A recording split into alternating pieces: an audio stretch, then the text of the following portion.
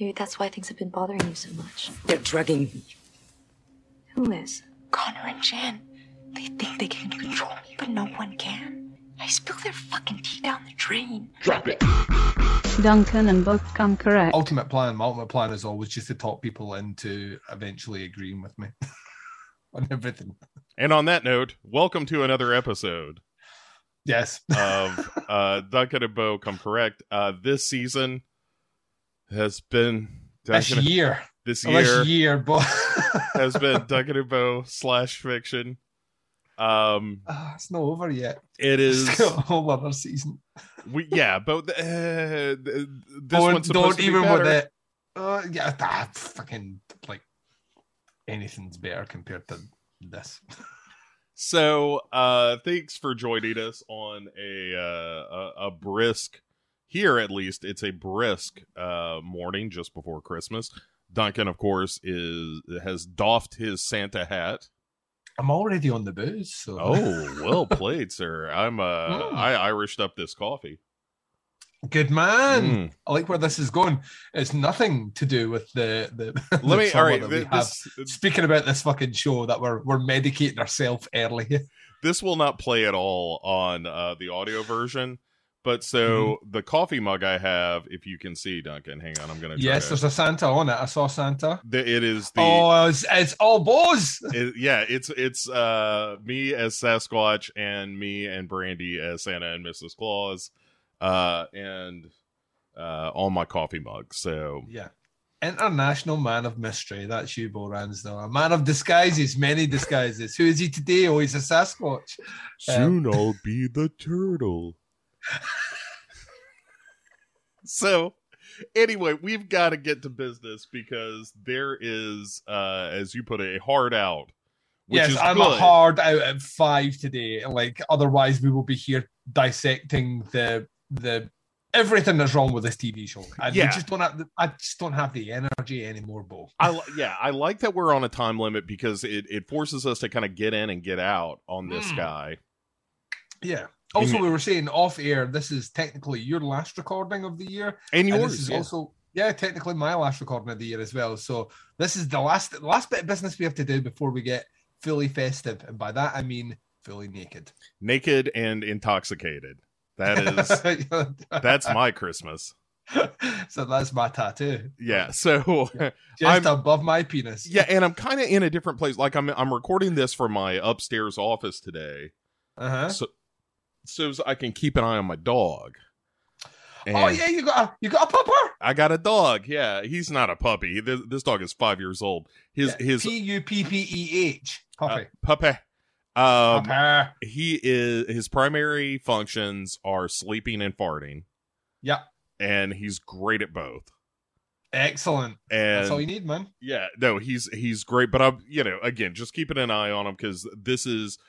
I've only had him for like a week yesterday. And so it's that. All right. So I've told this story elsewhere, but I'll tell it to you real fast. So I've wanted a dog for a long time because it's been years since I've had one, and I love dogs. I've got 2 cats, but I'm really a dog person at heart. But mostly it was because I was commuting all the time and didn't have time for a dog, that kind of thing. And so, with the pandemic and my work changed, so I mostly work from home. I had the opportunity to get a dog, but I just haven't because I was like, I got an old cat and let's let her live out her life in relative peace. But then my lovely girlfriend, Brandy, decided like she wanted to get a dog. And I was like, great, I don't have to get a dog then. Yeah. And but then she discovered 2 dogs. Their owner had passed away not so long ago. They were, they grew up together. They were kenneled together at the shelter even. And so she was like, hey, how about I get one, you get the other. And then, when I come over, or she comes over here or whatever, that we can bring the dogs and they get along and all that stuff. And nice. So that's how it shook out. And so Johnson is now the official mascot. That's his name. Came with the name.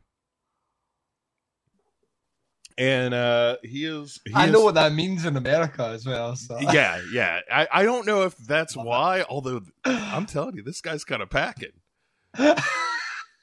Every now and again, I'll look at it like, I'm like, man, I don't know if you've got a big dick for a dog, or I just have not been around enough dogs where I'm like, that's just an average size dick. But he seems to, like he's neutered, or he's fixed. He can't, he's shooting blinks and whatnot, but kind of a package.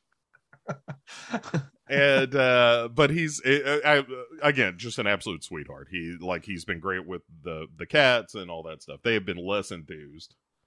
Cats can be like that, but you'll be fine. Yeah, right. But he's totally fine. So, but I'm keeping an eye so that he does not, chew anything up or shit.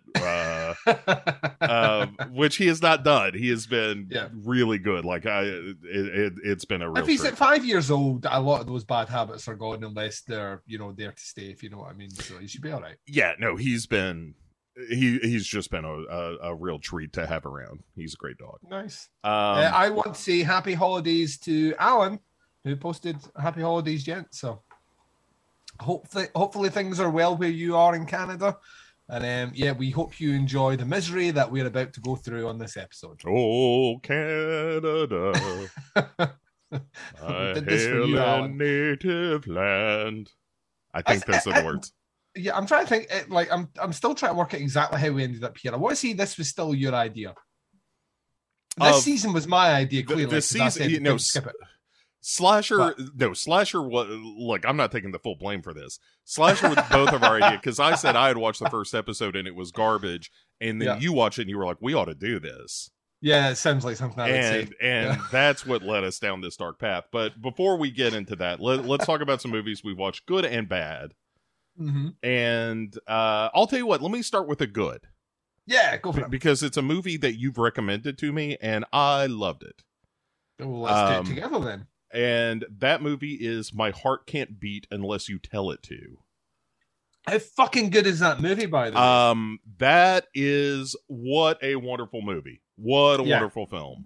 Much like the comparison I've been making is to something like Relic, where that's good. It is largely a drama about here's what it does to a family when you're caring for a sick relative. Yes. Yeah. And I think Patrick Fugit is so good in that movie. It's just heartbreaking. Here's the other thing that's great about My Heart Can't Beat Unless You Tell It To, other than the title, which is a good title. That movie is under 90 minutes long. Yeah. It gets in, it makes its point. It's not like super fast paced, but like, who cares, because you're only in it for under 90 minutes and it does what it does. And at the end of the movie, I was like, that was it. It almost has a The Graduate kind of ending where you're like, good for him. Oh, right. Yeah. Oh, yeah. Like his life is still kind of fucked. I compared it, like, to me, I had the kind of tautness of storytelling in the Battery. Super cheap movie. Gets in, like you say, it knows exactly what it can do with its budget, and knows exactly how long it needs to be on the screen. Has great casting at its core, and that's all you need. Turns out, you have a good script, good performances, and a pacing that lets you say everything you want to say through the course of this movie, and then you bounce, and that's it. And that's it. But it was so affecting. Like, ever since I saw it last week, I have been just fixated on it. Like, I think about the movie a lot. And it's great, it's man. really, really good. Yeah. I mean, like I'm doing that end of the year. Like, let me catch the movies that I haven't seen yet. And that was one that was like, oh shit, this just rocketed to the top of my list. It's one of those ones. I like doing that as well, but I also I don't like doing it where the point where you're like, my list is looking pretty good, and then you watch like one or two movies right at the end of the year and like, my list is fucked. I mean, why do I even bother making these lists? Because they just get ruined at the end of the year. So yeah. So no, it's a great movie. It's kind of something kind of special, though. Very much so. I will counter with another movie that's in a similar genre. a similar runtime, even though they've recently discovered an almost 3-hour cut of the movie. For Doing the Nasty, I rewatched Martin by George A. Romero. Yeah, I talked to Mark just the other night, as a matter of fact, and he talked about how Martin did not belong on the same show as Hellscape or whatever the movie was. Hell Prison. Hell Prison, right. Which is just like, Hell Prison is just porn. Like, and there's no getting around it. It is 100% smut, distributed by Troma in 1980. And it is essentially, it's a women in prison movie, but set in the Amazon or some shit like that. Some tedious link to that. And it is, every second frame is naked women washing themselves in showers. Sure. And in every scene out with that is the guards either doing something to a woman or a woman doing something to a guard. Until the last 10 minutes when it's like, we should really, maybe they should escape. Oh yeah, we should do an escape plot, right? Let's put that in at the last 10 minutes, and then they do that. Should there be a plot? Oh yeah, Jim. There should be a plot.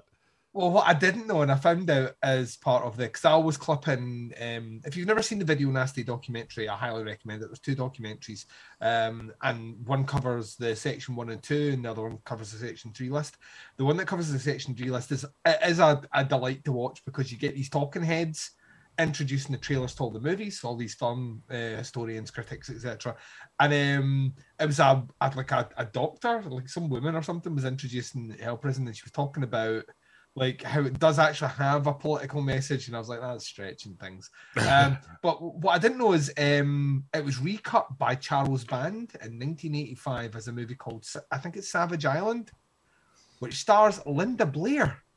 Yeah, I was wondering, that sounded familiar. Maybe that's why. So Linda Blair's apparently only in it for about 3 minutes or something. Yeah. And it's like she's a character that escapes the prison, so she wreaks her vengeance with a gun and like an action movie at the end sort of thing for those 3 minutes. But what she said to Charles, and this is the innocence in the 1980s and people not know what Charles Band is actually like.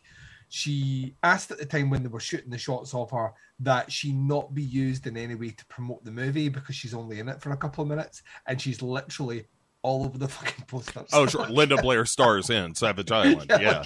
But she's it's Linda Blair. It's a drawing of her, so it's like someone's done like a cartoon drawing of her. And basically like a thong with a bazooka. Which she doesn't have in the movie.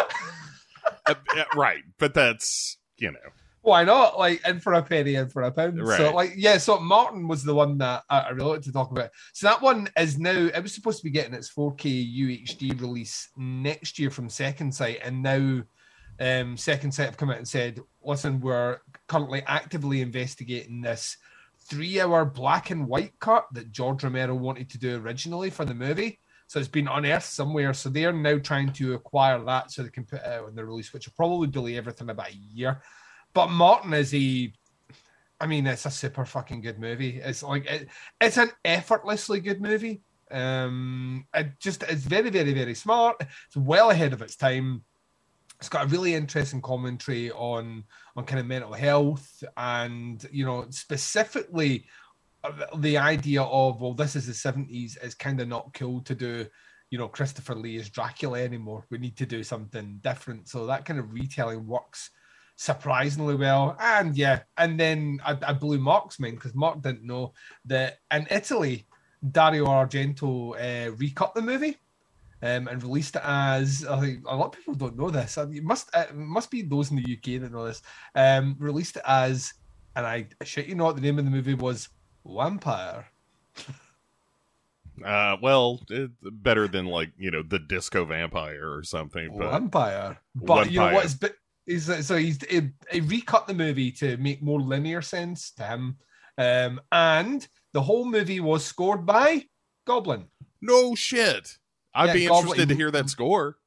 Rescored the whole fucking thing. Got Goblin to rescore the whole movie, recut it all in, and released it only in Italy under the title Vampire, which is just before they, started their partnership for Dawn of the Dead, which Argento was heavily involved with as well. So sure, yeah, that I knew. So, I didn't know the Martin thing though. That must have been on BBC News, and it just never made it anywhere else. I know the original Arrow release of Martin, which was I think it's still to this day the only proper like DVD release of Martin because of all the rights issues and the producer that owns the rights.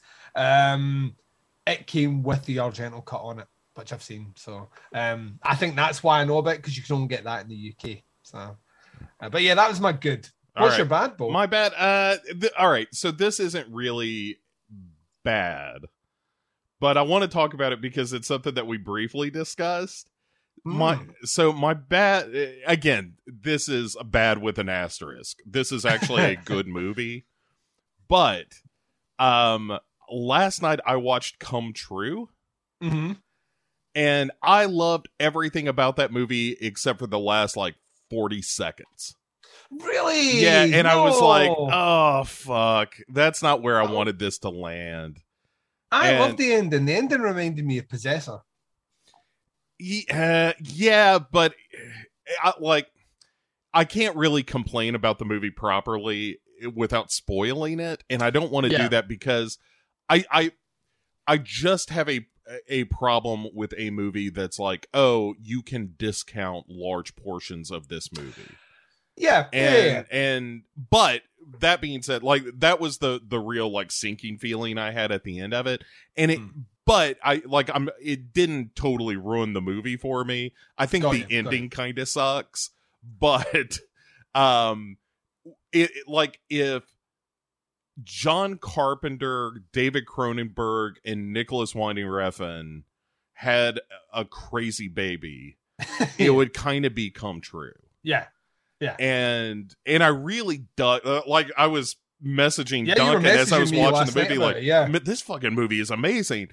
And I loved it up until the ending, which kind of dragged it down a little bit for me. Because while I was messaging you, I was like, and you were like, this could be top 3 for me. And I'm like, I'm kind of in the same boat. And then I hit the ending. I was like, oh, well, okay, this is not top 3. It's still top 3 for me. I think I really liked the ending. But I don't mind movies that dabble in...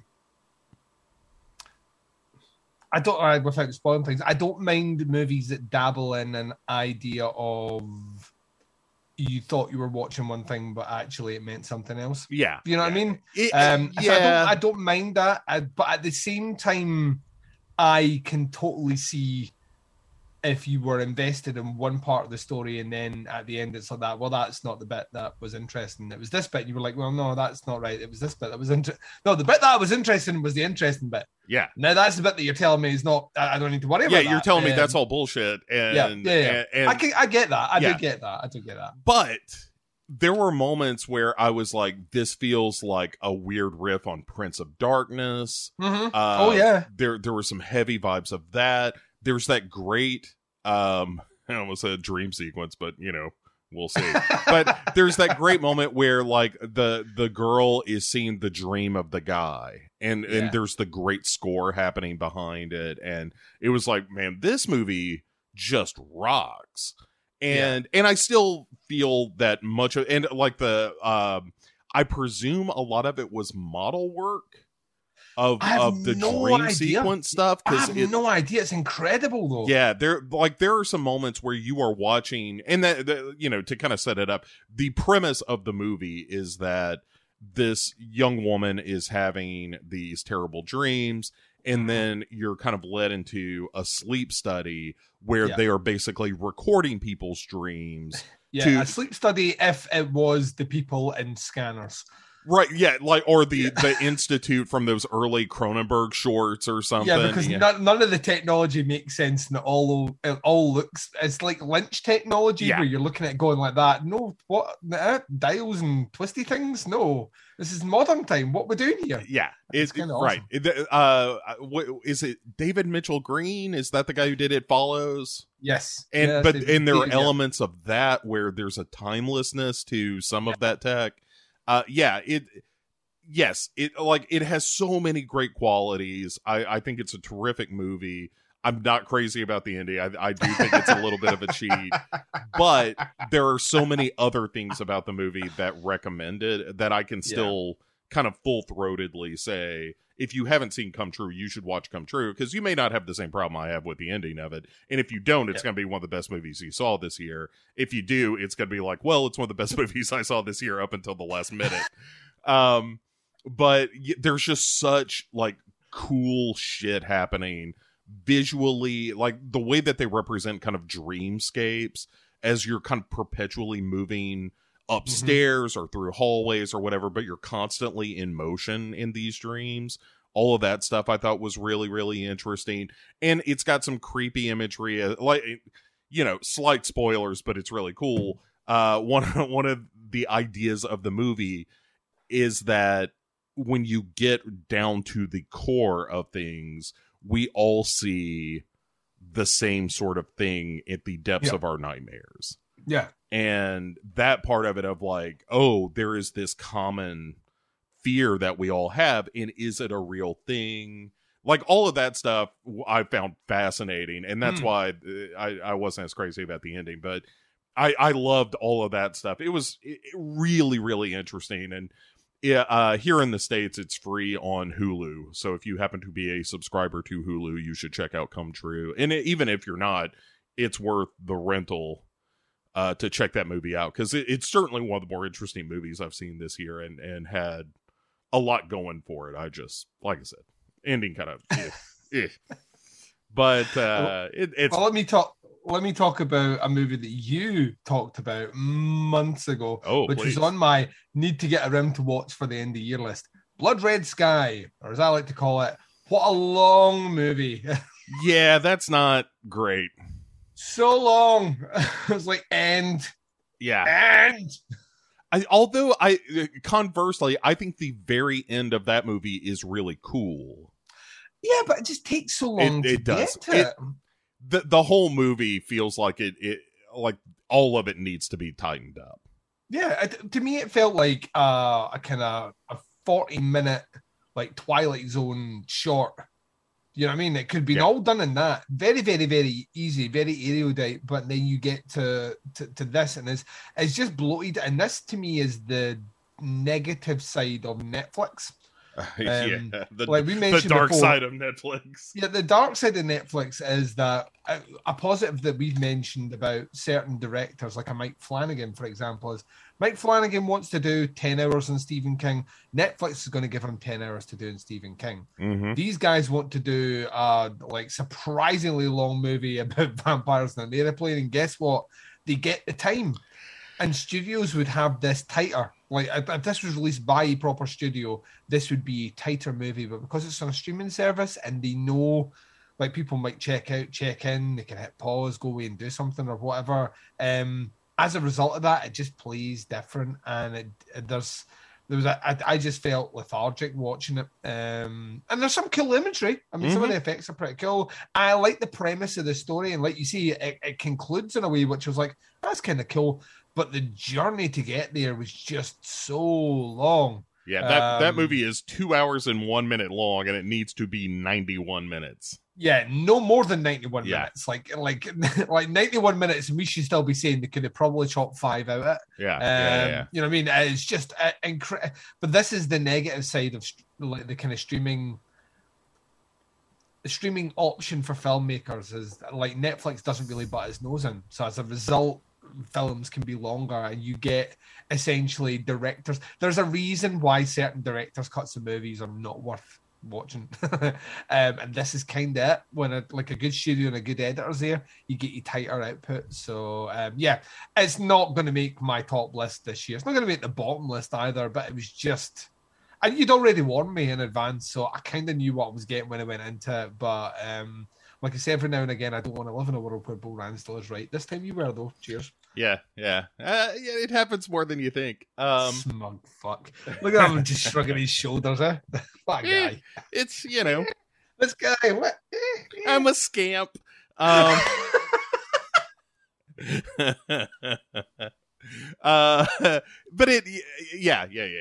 all the things you said, I agree with all that. It should have been like, if that movie were 90 minutes long, because it's got a pretty good villain, it's got a pretty good premise, the visuals are cool, But if you had just tightened up all that shit, it would have been so much more fun. Like I say, I don't understand.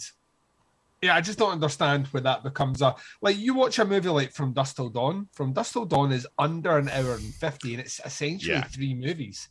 Right. Yeah. Yeah. And you know what I mean? Right. This is one movie and it's 2 hours long. Which is just nuts. This movie is longer than Star Wars. Yes. And that movie built an entire universe and launched a cinematic empire, and this movie can't get that together.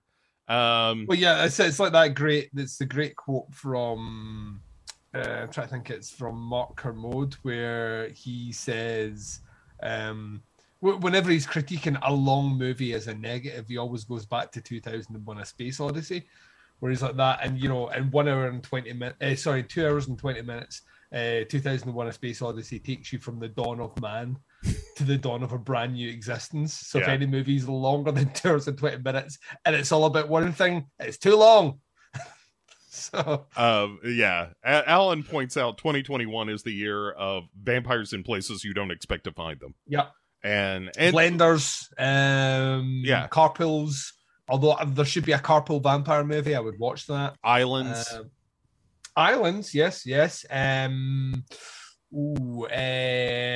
No, they're always in coffins. That was a bad example. Yeah, the Bronx. There was that vampire in the Bronx, but I did not watch. I didn't see that either. I heard it was okay. But what was the one with like dark teeth or whatever? The one with Megan Fox, night teeth. She's sold as being in that movie. She's in that movie less than 2 minutes.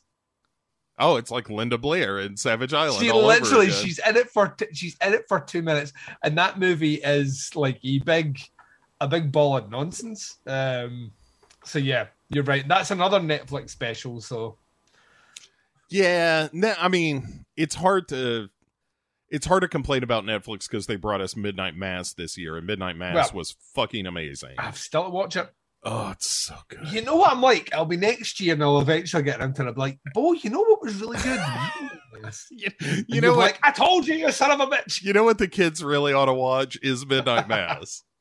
It's like he'll have at least another project out by the time I get around to watching that. Yeah. I mean, he's gonna have a House of Usher is what he's doing. Yeah, next. And the casting for that looks incredible. And I would love to see him do some Poe. I think he'd be great at it. And he said that this is sort of like a greatest hits of Poe. It's not just strictly House of Usher, that he's incorporating a lot of Poe. Man. Right. It's like Mike Flanagan, you just did the best piece of horror filmmaking I have seen this year.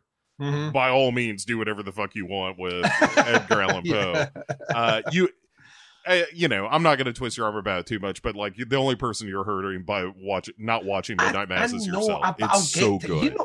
I don't know if you're aware of this, but I put out over 220 hours of podcasting this year, only on Podcasts Under the Stairs. That's not including Duncan and Bo or the Metal Epidemic or Opera Omnia or Doing the Nasty or Chronicle or Where to Begin With. That's not including any of that shit. I saw Night Teeth. But I did not see Midnight Mass, is what I'm hearing. Yes, I saw Night Teeth because it was in my 31 of October. All right. Not because I actively chose to watch. And Midnight Mass is how many hours? 7. Oh, right. I thought it was longer than that. Right. Yeah. Right, I'll get it watched. Listen, if we weren't watching Slasher, right, I would have had it fucking watched by now. Blame me. Fine. Whatever gets you through the night, Duncan.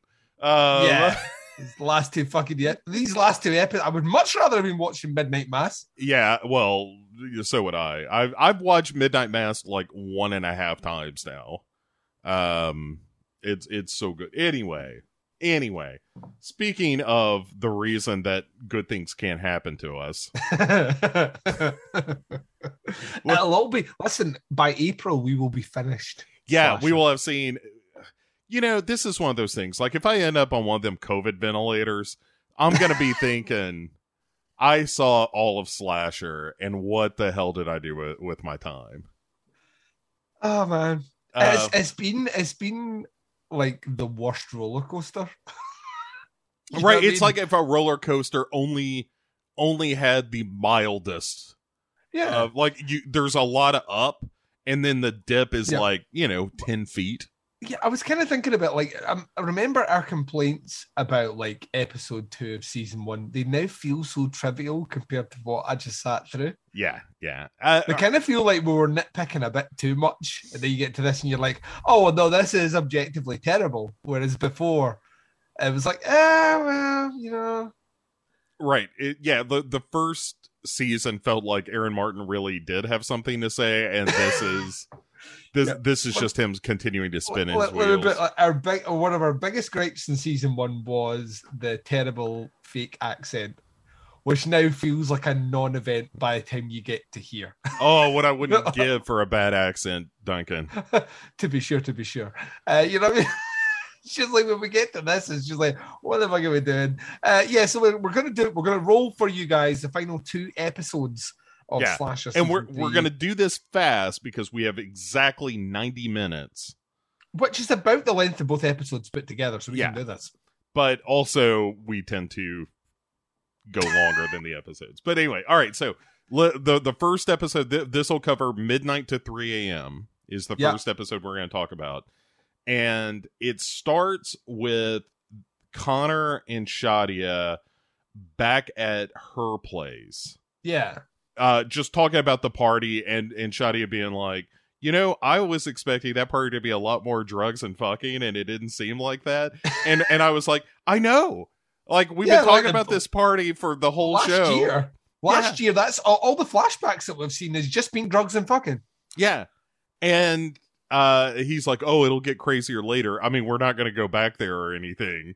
So don't even worry about it on this show. Yeah, it gets so crazy. Like, wait till the moment where people just start eating each other. Yeah, I mean, it does happen. We don't need to. We're not going to show you it though.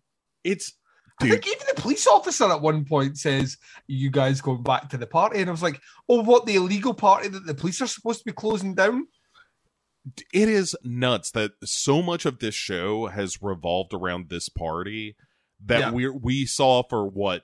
10 minutes for one episode and then just never see again. It's that. You think of the production on that. Someone set a car on fire. And we were there 10 minutes and then never again. It's a great trick the devil ever pulled. It's making you think that the party was. Yeah, it was making you think that the party was like a plot point. It's not. What if you try to kill the solstice party and you miss? Yeah. And just like that, it was gone. So solstice party, says the burn guy in the hospital. Oh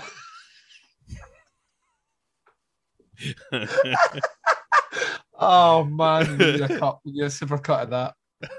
So anyway, the whole point of this is her being like, "Hey, I really like you in my apartment, Connor. Maybe we should do the mildest of making out." And he's like, I'm totally down for that. But no, they're not allowed to, because chap at the door. It's the popo. It's the 5-0. Yeah, it's the detective and the junior detective who are canvassing the building. Yeah. And she's just there to remind us that, like, hey, we think there might be 2 killers. And, the guy we caught and somebody else. Wink, wink. Well, she asked him, have you seen this boy? It's like, oh, it's John Connor. No, she's like, have you seen this guy? And Sally's like, no, never seen him before. And then Connor's like, yeah, everywhere. I mean, he was at the coffee shop, and he was at the school, and he was at, and I was like, oh, let's just not pretend he's not the fucking killer. Yeah, at the school, and he stared at my sister sometimes, and it was kind of weird. And and he always had a knife and a mask. Like a knife, like had a backpack with a druid mask in it. Like, he said, I'm going to kill you kids and everyone in your building. Just wait till next year. I'm going to murder you all. Yeah, I'm sure he had he had a tattoo that said, I'm the killer. Right. He wrote that book called If I Did It. Yes. But like, basically, like, he gives a massive exposition dump, and we're like, once again, if you live in a world where you don't think Connor's a killer, I can't see how at this point you'd be like that. Well, that seems a bit strange because Yeah. the show's not showing any of this. So And we get a flashback on the heels of that where the detective is just getting shit a year ago about investigating death threats. this is her episode. Yeah, kind of. Yeah, and This is all the flashbacks involve her and Connor shouting at her, yeah, tell her how shitty a detective is. So the culmination of this episode makes sense? Question mark. yeah, and so after he's like, oh yeah, I saw him talking to Noah and Emma Notvitz, and and the detective seems to be kind of convinced that like, oh, we got the right guy. And after she takes off, Connor tells Shadia like, oh, she was nowhere when Kit died and when my mom set herself on fire. But as soon as a white girl and a white teacher go missing, they spring into action. And Shadia is like, I mean, you're not wrong, but, also you seem really intense right now. And he's like, I'm going to go get a shower. I'll catch up with you later, Shadia. And so he takes off to clean, one presumes, his soul. Yeah, also, like, it's worth mentioning at this point, like, Sadia has passed out as well at one point. Yeah. She fell asleep for a minute and then wakes up. She fell asleep, or maybe, I'd have to go back. I think the best bit of this whole season is Crazy Rennie. Yeah. Like, she is fucking, like, she's the best. Like, when she's like, people at the doors going, they're tracking me. He closed the door again. Yeah, I'm crazy and all, but they're fucking with me. She's like, I pour my tea in the sink and they don't know. Shh. Wink, wink. And yeah, we'll get to that. You're right. That is the best part of any of these episodes is Crazy Renee. But back to the pit where the asshole with two heads, Sheriff Dan and Angel, are screaming and pulling each other's faces apart. Yeah, believe it or not, like, Angel comes off worse than this. Yeah, the way I put it was the Sheriff Dan gets the wishbone, you know? Where his face is largely intact. It just has some extra face. And and poor Angel gets part of his face ripped off. But, I don't know. I'm no scientician, Duncan. I think we've established in the past that my medical training is largely based on movies and some stuff I made up. I believe that we used a blanket term of suspect. Yes. So, but I do think that, like, Angel being this fucked up by this face trauma that he has suffered. Oh, God. Yeah. Because he is just, like, in shock and useless for most of the rest of the episode. But, like, we will get to it in the next episode where he, like, apparently just gives up and dies after an event, which is traumatizing but would not kill you. Yeah. Well, all right. So this is where Sheriff Dan starts to make his turn. After he pulls off part of Angel's face. Yeah, after he mutilates the gay man, he kind of feels a bit, like, sorry for some of the stuff that he's done. And even at one point, jokes with Angel about, I can't wait to get you to the bar. Imagine what the guys will say. Because that's what happens when two men walk into a bar. Everyone turns around and goes, they're fucking. I mean, it's just so fucking...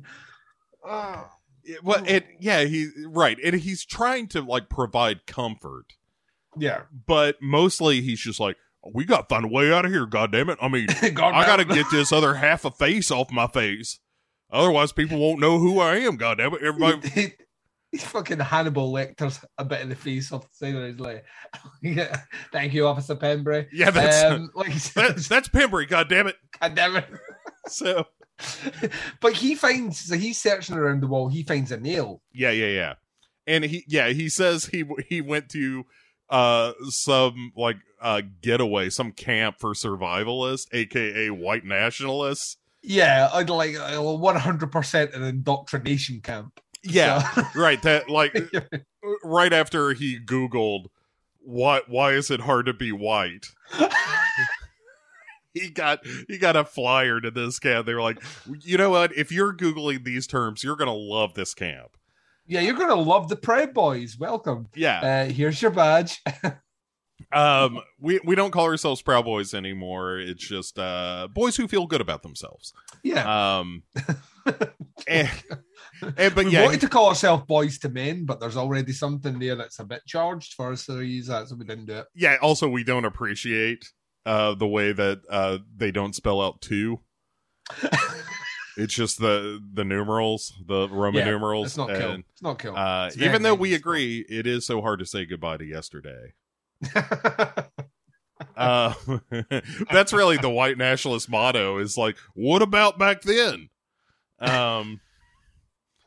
When there was less the mud people, you know? Yeah, less other people that weren't me. Yeah, right. And things were just they were whiter back then. You know, just a general whiteness about it's things. Interesting. It's interesting we say that, and yet there was loads of world wars.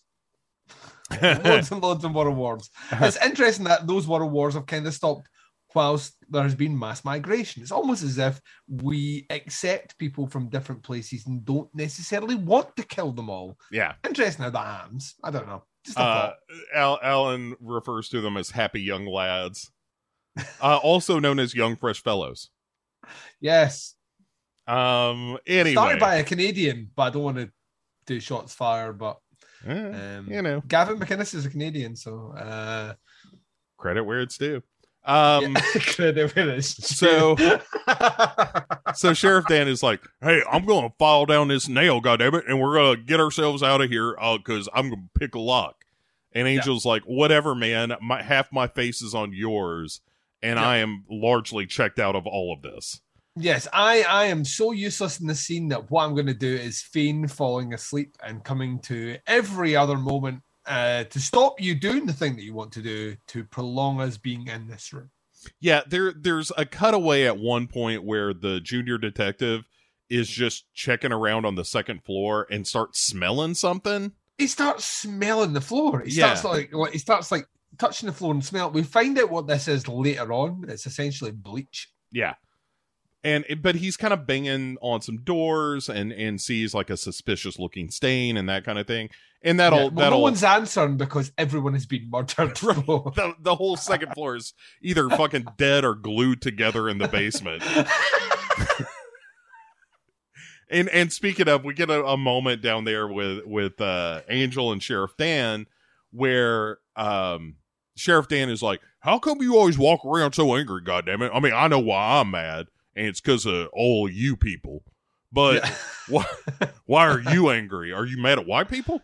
And he's like, "No, I kind of expect better of the people around me and the world and myself. Like, I'm just constantly dissatisfied because the world isn't what I think it ought to be." Yeah. And Sheriff Dan is like, "Well, wait a second, goddammit. Yeah, that's me too. Why, maybe we're not so different after all, you gay son of a bitch." Freaking pole smoking motherfucker. Yeah. It's literally those moments where I'm like, and part of me is like, the eyes roll at me. I'm like, maybe this is as good as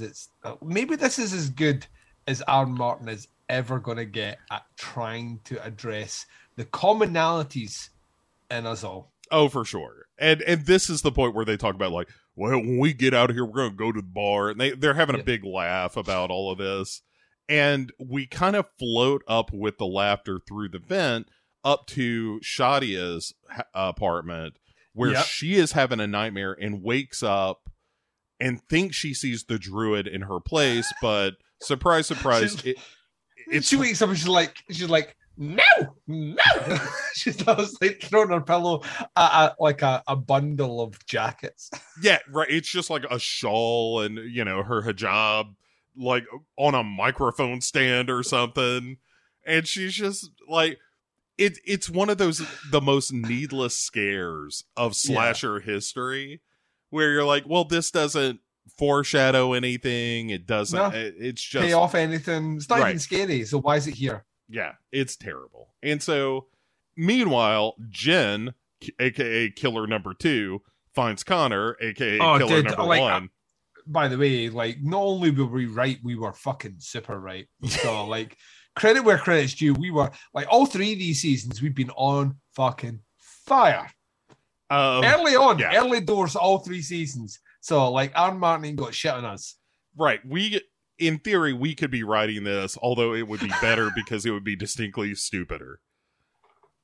But yeah, so I don't think, I love the idea of the casting notes where it's like that character to be played by Wilford Brimley or Wilford Brimley adjacent. They're like, well, he's dead. And we're like, well, Wilford Brimley adjacent then. Find someone that looks like him and sounds like him. Like, right. Bo voice him then. God damn it. Right, you like we can do Peter Cushing in that Star Wars movie, but we can't bring Wilford Brimley back digitally to star in Slasher. A Disney hologram Wilford Brimley. Yeah, well, yeah, just like they do. We mustache twitches and stuff. Yeah. Just like Henry Cavill in Man of Steel or whatever, or the Batman v Superman movie. Right. It's just that thing that goes. There's that thing that goes around like constantly about like Wilford Brimley and Paul Rudd are the same age right now that Wilford Brimley was when he was in Cocoon. Mm-hmm. And I look at the two of them like one of them definitely served in Korea and the other one was Paul Rudd. Right. One of them was swimming around in that Cocoon pool. Paul Rudd's motto is never grow old, never gonna die. It's unbelievable. Yeah. Like Brimley just looked that age forever. Yeah, well, yeah. Like when he was in The Firm and stuff, he looked like he was 70 years old and he was like mid-50s. And you're like, this is the guy you've hired to be your chief enforcer to chase people down. Look at him.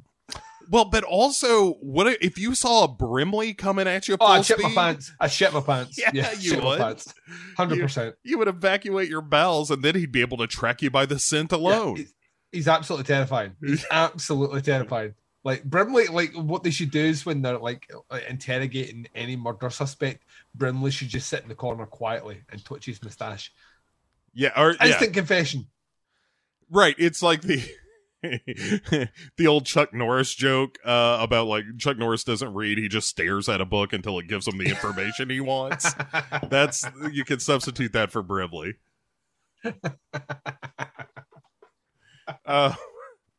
But yeah, so while we're in this bathroom scene with killer number 1 and killer number 2, Jen is like, hey, where is Shadia? And he's like, oh, I left her back in the apartment. And she's like, you dumb shit. I told you not to leave her alone. And in fairness, you can't leave her alone. There's a killer out there, Bo. Well, right. But I was also like, well, what does it matter? You two aren't going to kill her because the whole idea is that she is the one person they like. This is where it just is bullshit because they are like it's like the whole Ren thing previous season. Like they are still so committed to, oh well, you know, they're not the killers because look, they're concerned for their friend. Yeah. It doesn't make any sense. Also, quick check-in with Chad. DJ Rowden saying that Angel and Sheriff Dan should get an Odd Couple slasher spinoff. 100% agree. I would 100% watch it. And Alan saying that Wilford Brimley should play all of the characters in the next season.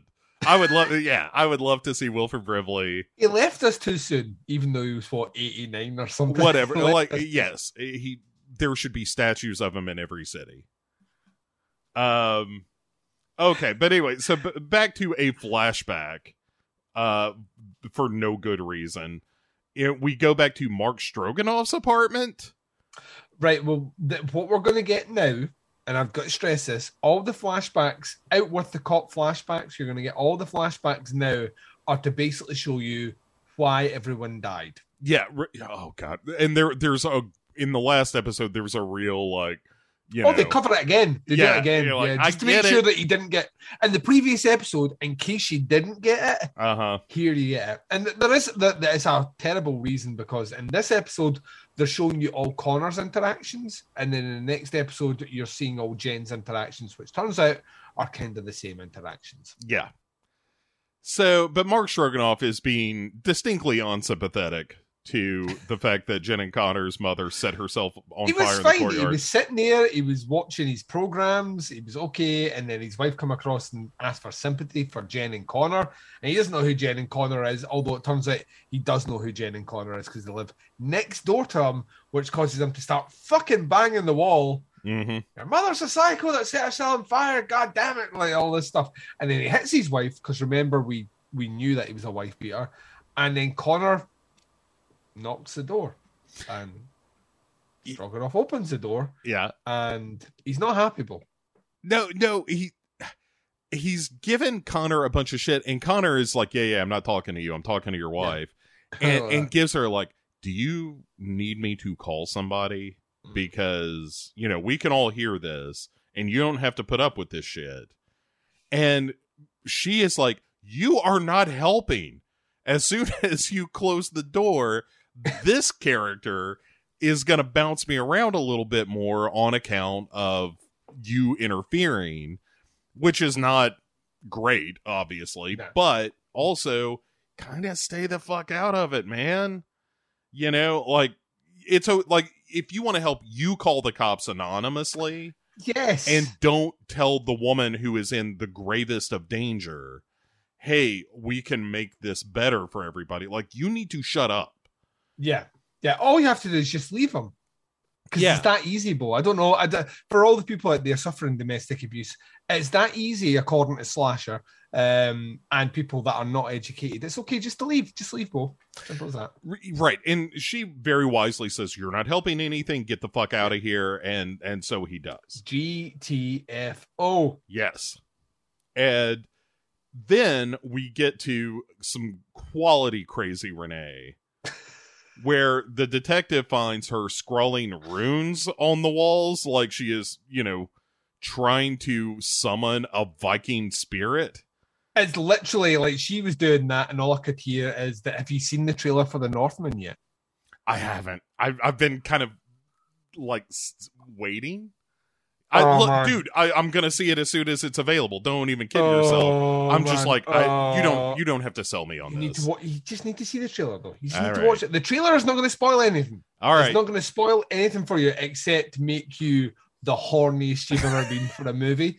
Like, I shit you not. But literally, that's all that went through my head. Is there's this recurring phrase that the Skarsgård character keeps saying about, you know, it's like avenge my father, rescue my mother, kill my uncle, and he keeps repeating this thing. And then I see fucking Reddy carving these runes, and all that was going through my head was like, avenge my father, rescue my mother, kill these fucking all these Viking runes and shit. I was just like, yeah, that's exactly what that is. There was a very funny bit I saw with Robert Eggers where he was saying, when he was showing this movie off, people were like, oh my god, this is like The Lion King, but Vikings. And he was like, it's fucking Hamlet, you illiterate sons of bitches. That's what The Lion King was. Yeah. Oh, I mean, there's a whole generation that's grown up with just The Lion King. So I mean, I suppose so, but that's why the world has fallen apart. Yeah, but it's like there was an article I saw with that Robert Eggers is bringing what's that it said? Bringing big budget action with an art house aesthetic. I was like, this is his first action movie. Yeah. Like, it's not his modus operandi. This is his first action movie. Well, like, from now on, I will be the man that brings action to the art house crowd. Like, for fuck's sake, just after let him do what he does. The action of The Lighthouse. Yes.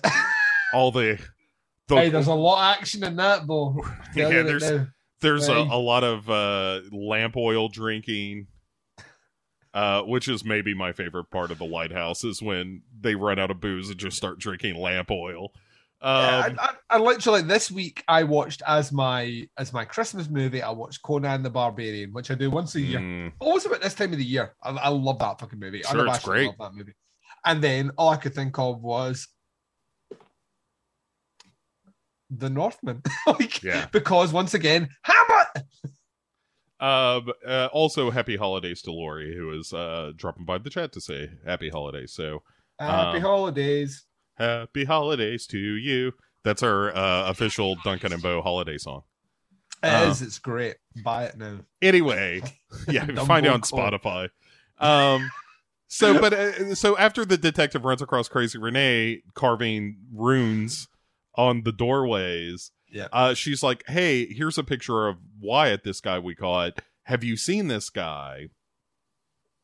And Renee is like, oh, so you don't think he's really the killer? Otherwise, you wouldn't be here. And she's like, well, I mean, things and stuff. Aren't you crazy? Yeah, you're not supposed to be out here. Let me take you home. Yeah. And so we cut from them to the junior detective who's still milling around on the second floor. Sniffing floors for yeah. some reason. And then the druid just opens up one of the doors, drags him This inside. is a great kill. This is a great kill. Yeah. This is my favorite kill of the entire season. This is fucking great. But this might be my favorite slasher kill, full stop. I don't disagree with that. Because it is really quality. Because they're scuffling. And junior detective, by the way, weighs like $105. Yeah. And it's maybe one of the most pointless characters in slasher ever, though. For sure. He brings What is he added table. except now dying in the best death scene? Yeah, I mean, that's kind of it. He does maybe providing some kind of sounding board for the detective to get some exposition out. But what's her arc? Like, we're going to get to her by the end of this episode. What is her arc? I'm on to the fact that maybe the killer isn't just this one guy. Oh, it turns out I was right, and now I'm dead. Yeah, that's literally her arc. Yeah, it's I'm dead, but I'm dead. So anyway, the druid ends up they're kind of scuffling in this kitchen. The blender gets turned on, but the blender, the carafe or whatever, is removed, so it's just blender blade spinning, and the druid just slams the junior detective's face down on the spinning blender. Yeah, and then really works. You get an aerial shot above it, and then you just see a torrent, like a twister of blood that just spins right out across the white background. That's fucking great, man. It's absolutely great. And then the killer pulls him back and throws him off, and they don't show you his face. And I was like, that's such a fucking cop out. And then we get to see the face later on, and the effect is fucking great. Yeah, it's really good. Because again, it's just the middle of his face chewed up. It's really quite good. Slasher does really, really well. Effortlessly well. Yeah, it's the only thing it does well is the deaths. Great.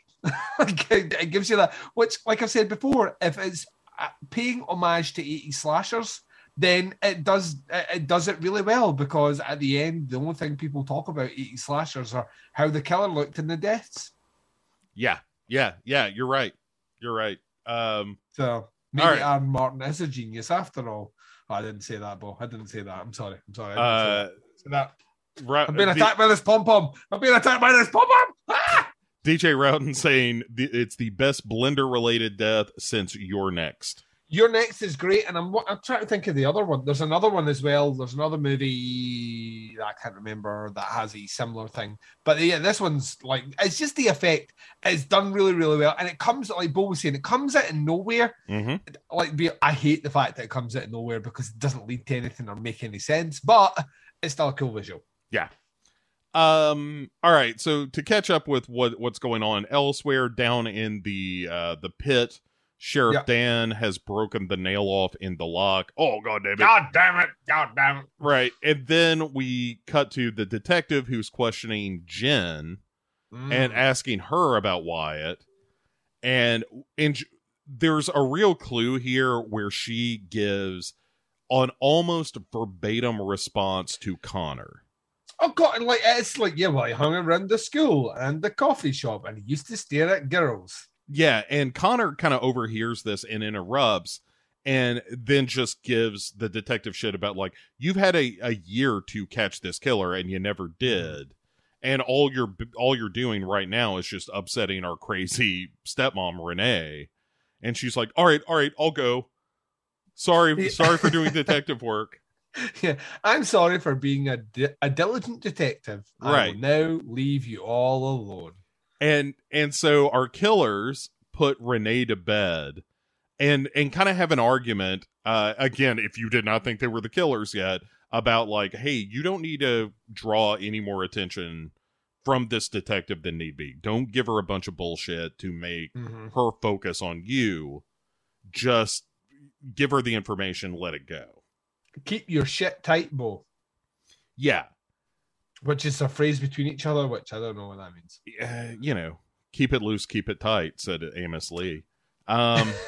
And so then where we get the shot of the junior detective's face is when the detective radios him. Mm-hmm. And she's out front, and the Stroganoff family, minus Mark, who died. Yeah, getting the fuck out of Dodge. Yeah. And she's like, where you guys going? And the Stroganoff wife is like, we're getting away from all these assholes who live here in this apartment. Everybody in this building's a piece of shit. My husband's dead. Yeah. And no, I don't know who that picture is. Yeah. So, do you think he's involved with the carjacking thing that he was in? Oh no, well that's even more reason for me to get away. Right. Also, nobody's been by here. Like we're getting out, and I don't really know what this scene is about, other than the detective being like, "Hey, I'm gonna call somebody to bring me some luminol." So but it's also to get everyone else out of the apartment, essentially, because that's what you've got here. Like this is them now cleaning shop. They were really the only other people accounted for in the apartment who will not die, if you know what I mean. So this is them. I guess let's get rid of them, and it's a weird detail to focus on because we haven't seen them since like episode 2. Yeah. Right. It was just like, I don't. Why bother? Why? Anyway, so Shadia then shows up at Jen and Connor's place, and there's a whole discussion of jams that we don't need to get into. Connor is asleep, and Jen and Shadia are kind of chatting about how she might be into Connor, Connor might be into him. Shadia is asking like, oh, what is kissing like? And it shows, I think, a lot of restraint on the part of Slasher that we did not have these two girls kiss. You thought you were going to get a Cruel Intentions moment. Kinda, because I've seen this show before and I know it has no morality or like what does kissing feel like? Well, let me show you with my finger in your vagina. Like only Slasher can do. Right, like, ladies and gentlemen, special guest Sarah Michelle Gellar. I'll show you what kissing's like. She says. That's a pretty good Sarah Michelle Gellar, by the way. It was excellent. Yeah, a lot of people call me and are like, hey, just give me a little SMG. Anyway, then we get a flashback from 10 months ago where the detective is issuing warnings around the building about how everyone has been terrible to Justine, the mom who set herself on fire. Yeah. And Renee complained specifically about Sheriff Dan. Yeah. And which, to be honest, if I lived on that floor, he'd be my primary concern on everything. Right. Because he's a dick. For sure. But like Renee starts to have this breakdown where she's just like, I love my dead gay wife. And that's kind of the end of the scene. It's just it's literally the depth of it. It's got all the depth of a teaspoon of water. Yeah, yeah. And so then we get the detective starting to use luminol to find blood splatter. She goes mad with the luminol. She's like, lights off. Yes. And the thing is, like, after you've done it the first time, you found all that blood splatter that she finds, I'd be like, that murder scene. No. She's going to luminol the entire building. Mm-hmm. Yeah, just to make sure. She's giving it the real luminol white glove treatment. Like every fucking room. She even does it down in the basement, which is my favourite bit. When she actually walks into the basement, she's still spraying all over them like that. Right. Clearly, this is where people have been murdered. I can tell that just from looking. Body parts laying on the table, and she's like, shh. All right, I think something may have happened here. We missed an opportunity, and I think the show is. I'm going to just put this. I'm just going to put it right now. The show has come down in my estimation because we never got the coroner back in after our 5th costume dress, and she was the high watermark of this season. But I mean, other than Crazy Renee, and Sheriff Dan being terrible, yes, yeah, you're right. Like, and she just disappears. Great. Yeah, she disappears. Like, and she's just not in it anymore. We don't need her. So, Sheriff Dan does manage to get the lock open and starts prying open the door. We'll cut back to him in a minute. I mean, all of this is just incredibly drawn out. It's we have one episode worth of story, but we will make it 2 episodes. Right. Which I'm kind of glad we're doing both of these together because it really is. It made just one sense actually in episode. hindsight. Like to do them separately would have been frustrating. So then Renee finds Shadia and Jen kind of chit chatting. This is maybe the best episode of our best moment of this episode, other than the blender in the face. And Jen is like, "I'm gonna go get some of Renee's pills," and then Renee gets real close, like gets all up on Shadia, and is like, "I'm sorry, I've been acting crazy. They've been drugging my tea, so I stopped drinking it and pour it down the sink." And Shadia is like, okay. And she's like, "Guess what? No one's gonna stop me from what I've got planned. Shh, don't tell anybody." And then she kind of like gets back in her chair when Jen comes back in the room. It's like when you watch Silent Night, Deadly Night, and Billy's granddad sits down and goes, "Santa's gonna fucking kill you." Yeah. And then everyone comes back in the room and he's like, "Nothing." Yeah. And when Jen comes back in, Renee is like, "Well, I'm off to bed." And so she takes off, and Jen is like, "You look a little freaked out. What did Renee say?" And Shadia confesses to her because, you know, it's her best friend. She's like, "She told me that she's being drugged." And Jen's like, "Yeah, of course we are. Have you seen how fucking crazy she is? Like, her doctors told us to drug her, and so we do." So, Jen is actually fucking awesome as a villain in this show because like every time she's caught out, she has an answer for something that feels rational. And Connor doesn't. Like it's clearly she's the brain of the operation, Connor's the brawn. But she's like every time, I love this all the way through this. Every time she gets caught in something where we're like, well, this is clearly a bad thing. She's like, yeah, but think about this. And we're like, oh yeah, well, actually that does that totally makes sense. So, all right. So we get a quick flashback to the night where Justine sets herself on fire, and we see Renee totally losing her shit as if to say, yeah, this is why she's being drugged. Yeah. And then we flashback from that flashback to 9 months ago, and Jen, right, where Jen finds Connor on the edge of the building on the roof. Yeah. And he's like, I can't take this anymore. And this is where there's the talk of like, we got to keep it tight. Like, we're in this together, you and me. If you jump, then I'm going to jump right after you. Mm-hmm. And you're a fighter. You know, all of this is you know, we've got to be a team in whatever we do.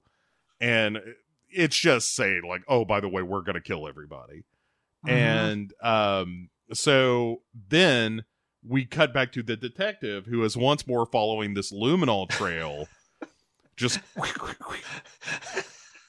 and you know, she walks like 3 feet.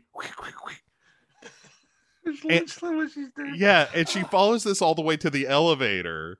And she's still like the whole time she's like, "Hey, junior detective, come in. I think I found a trail of blood.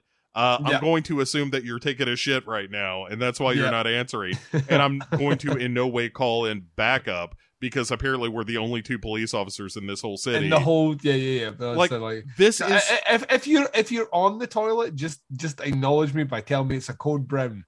Like, let me know. Let me know what's happening here. Hey, if you're gonna help me with all this luminol tracking, don't say anything. That's how I'll know that you want to help. But it's so crazy that she's like, I found a blood trail. My partner isn't answering. Let me get in this elevator and go down into the basement. Yeah. Also, I suspected from the previous episode that the killer was still at large. Mm-hmm. So it's not even that we're cleaning up evidence at the end here after the killer's been caught. There's an active serial killer on the go right now, and we're just going to follow this down ourselves. And when our partner doesn't answer us, which feels suspicious because he wouldn't usually do that, we're going to just play along. Right? It's bananas. Yeah, stupid, Bo. So Sheriff Dan gets this door open finally. It takes him a whole fucking episode to pick this lock and open a door, but sure enough, it's finally I would just say he should get his money back from the Proud Boys camp that he was at. Oh, for sure. And so he gets the door. You're laughing at something. What are you laughing at? Somebody in chat was DJ saying that it's scarier than the druid for the toilet, at least.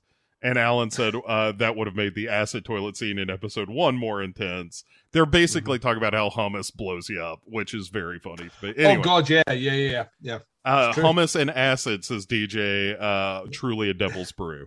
Anyway, well done, guys. So they get this door open, and inside, it's the furnace room, where it is just fucking mayhem in here. It is like body parts laying on gurneys. There's some bloody hair hanging off of the tables, some more body parts scattered on the floor, and the furnace is going full blast as somebody is clearly burning bodies down here in this room. Cleaning up, Bo. Yeah. And Connor, meanwhile, has gone back up to the roof, presumably to jump off for some reason. This scene doesn't make sense. Right, but it's like he's like, I just can't take it anymore. Hey, wait a second. I see a flashlight down in the basement.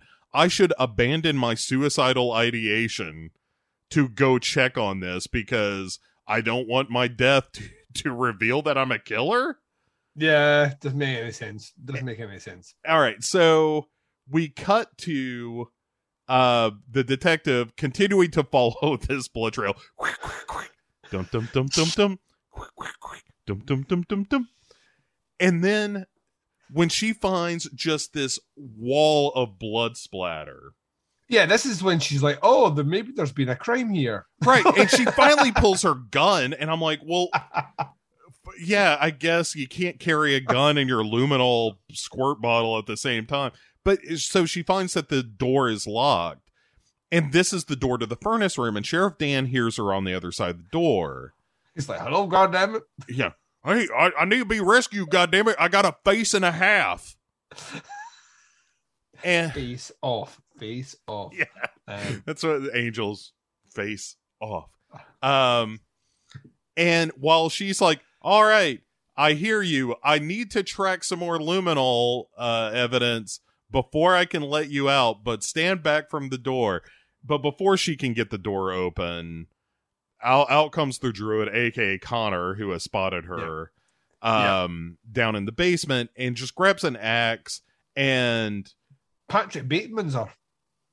Yeah, like uses the dull side of the axe to brain her, but before she dies, she pulls the mask off, revealing to us, the audience, it is in fact Connor. It was Connor all along, Bo. Yeah, and the detective is like, I didn't do anything, and then Connor's like, I don't care, and bashes her with the blunt side of the axe a few more times, and we get a pretty good look at her caved in face. In effect, which again, what this show does right is do some gnarly visual effects. DJ always saying, also no one thought to check the creepy furnace room for suspicious activity. I mean, if you were investigating an apartment building, the first thing you would do is you would look for places bodies could go, i.e. the bins in the furnace. Roof in the basement is where you look first. I am now of the opinion that this cop deserved to die, but I mean, I don't know that you're wrong about this, but so back in the furnace room, Connor is stashing this body while Sheriff Dan just kind of hides in the corner. Yeah. And we see Connor start shoveling up some of the bits of the detective that fell out in the hallway, and then shoves them into the furnace, which is pretty good. And we get a glimpse that Angel is kind of coming to in the pit, and the last scene of the episode, because the one thing we haven't revealed in this episode is that Jen is also involved. And yeah, we're holding on to that because I don't know. I always think that like Aaron Martin thinks he's a lot cleverer than he actually is. Because to me, it's obvious. Because even if you were revealed Connor as the killer, I'd be sitting thinking, well, there was at least 2 deaths where Connor was on screen when they were happening. That makes sense. You know what I mean? Jen's logically the other person because she has separated as well from them while they're doing things. So, and also earlier in the episode was like, it's you and me, we're together no matter what crazy shit you get up to. I'm going to be there. I know you're trying to pivot Rennie as potentially a suspect, but no. Yeah. And so Connor then just shows up in the apartment where Shadia and Jen are asleep on the couch in that episode to like, oh my goodness, the killer is there with two sleeping ladies. Yeah. All right. So then we go to the final episode, the season finale of season 3 from the 3 a.m. to 6 a.m. Coming in full circle, boy. Yep.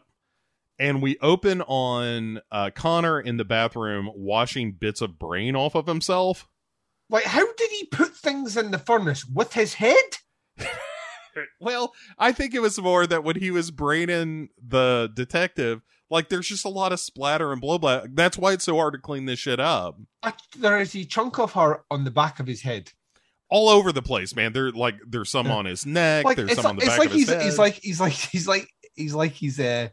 He pushed the body parts into the furnace the same way that the dog pushes the meatball lady and the tramp across to the other dog. Like his fucking nose. What the fuck are we doing here? They share a bit of intestine and accidentally kiss. Oh no! And so Shadia walks in on him, kind of dressing, and she's like, "Hey, are you okay?" And he's like, "Yeah, I'm fine." And they start to kiss, and this is where Shadia like pulls back, and she's like, "I can't." Yeah. She's like, you know, in my culture, let's not do this right now. Right. And she's like, this isn't about like me following the rules. This is what I believe. But when I'm ready to kiss someone, I want it to be you because you're in no way a killer. Yeah, you're wholesome and not a killer, so we can trust you. And he's like, tee hee. And she like reaches, she's like holding him and right. and almost touches the brain that's clinging to the back of his skull, and that's kind of our opening before we get the slasher. Yeah.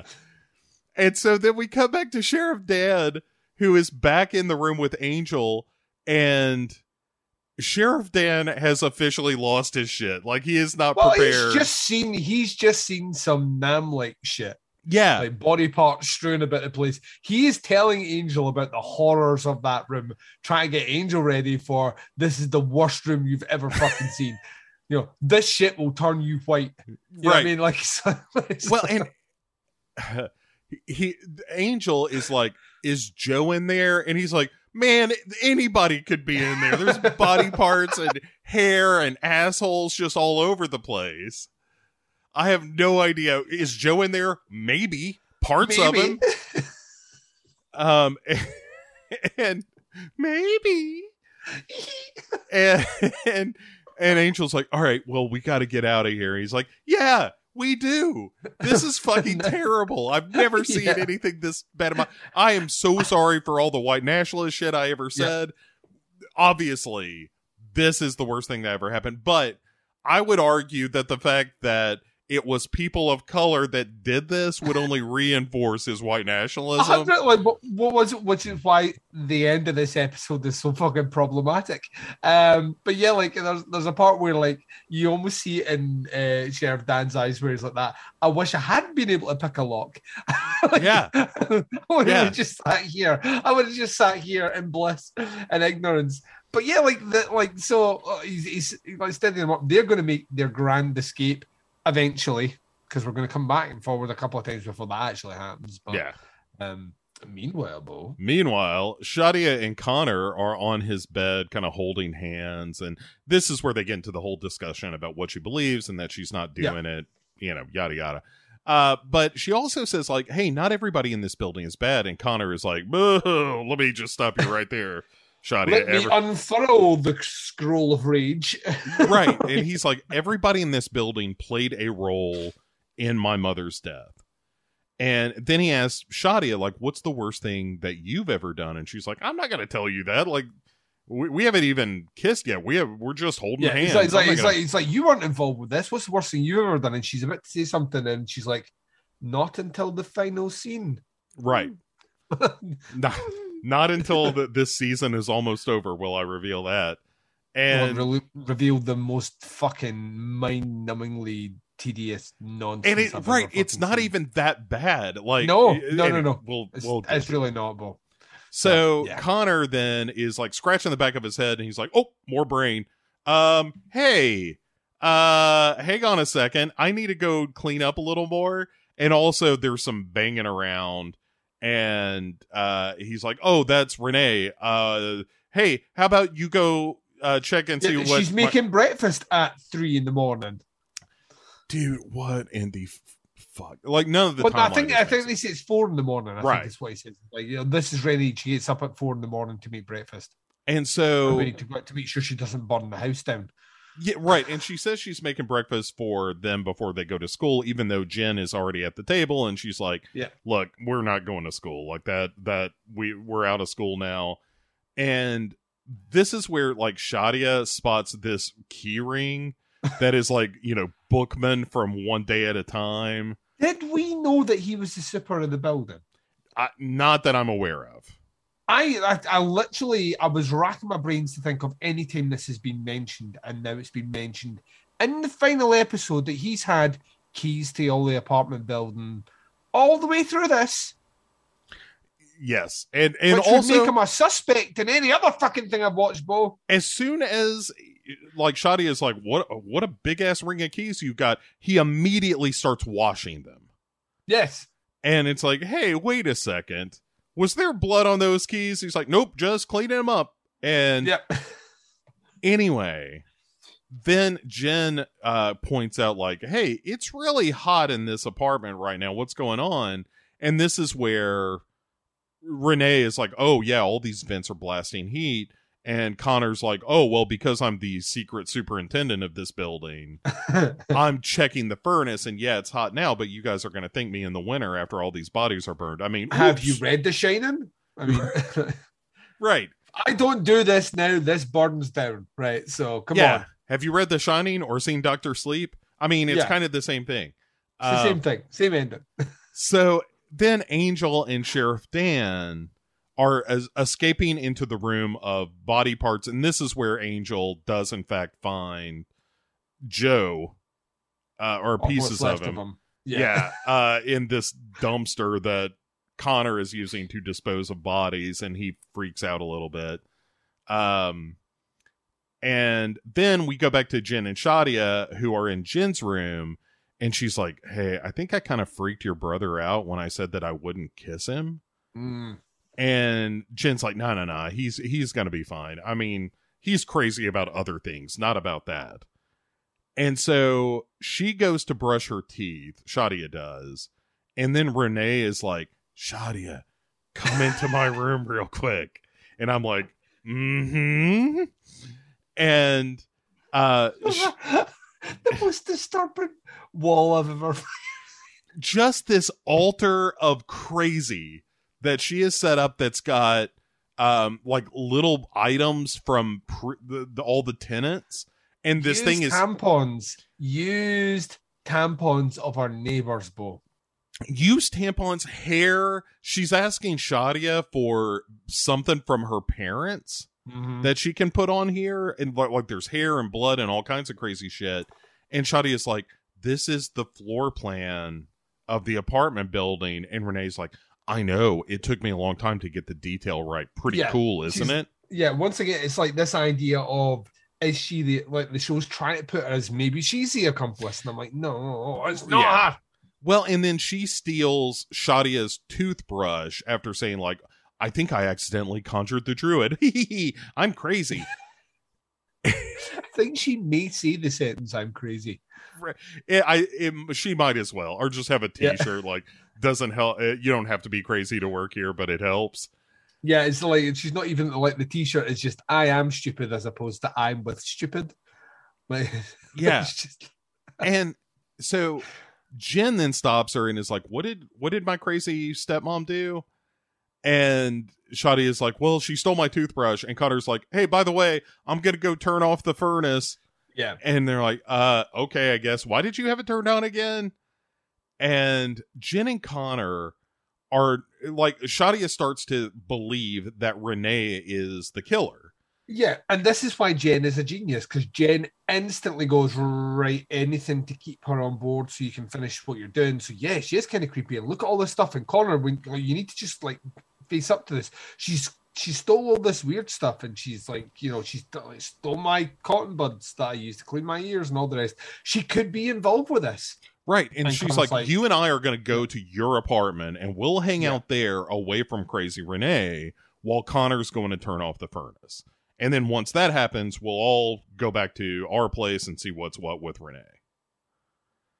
And when they go to Shadia's apartment, she and Jen see Amy's cat. And Shadia is like, wait a second. Why is her cat out here? I mean, it seems strange that she wouldn't be in Amy's apartment. Yeah. Maybe we should go investigate Amy's apartment. Yeah. And Jen's like, maybe we should just stay here. Well, why do we need to go? And it turns out Shadia's got keys because she cat sits. Yeah. And so maybe she's the killer, Bo. Shadia is like, maybe I'm the killer. But they go into her place, and in one of my favorite details of the episode, she's like, wait a second. Something's wrong, even though Amy is nowhere to be seen. Yeah. And Jen is like, well, everything looks okay to me. And she's like, that's just what I mean. Normally, Amy's bathroom looks like a shit wagon. And it's way too clean. I mean, they don't shit in the pan, they shit in the bath. Yeah, in the tub. Have you heard of an upper decker? That's what she does all the time.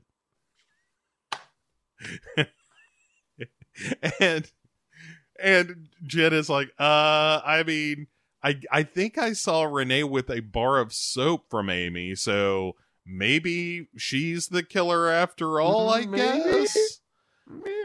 And all right, so downstairs, Connor is going to the furnace room with his axe to dump some more body parts in the furnace before he finally turns it off. Yeah. Meanwhile, things are getting suspicious now, so we need to get this fucking sorted. Right. And Sheriff Dan and Angel have this like total over the top moment. Yeah, where they do the like clasp hands, where they're like, all right, you and I are gonna take this punk down. It's wonderful.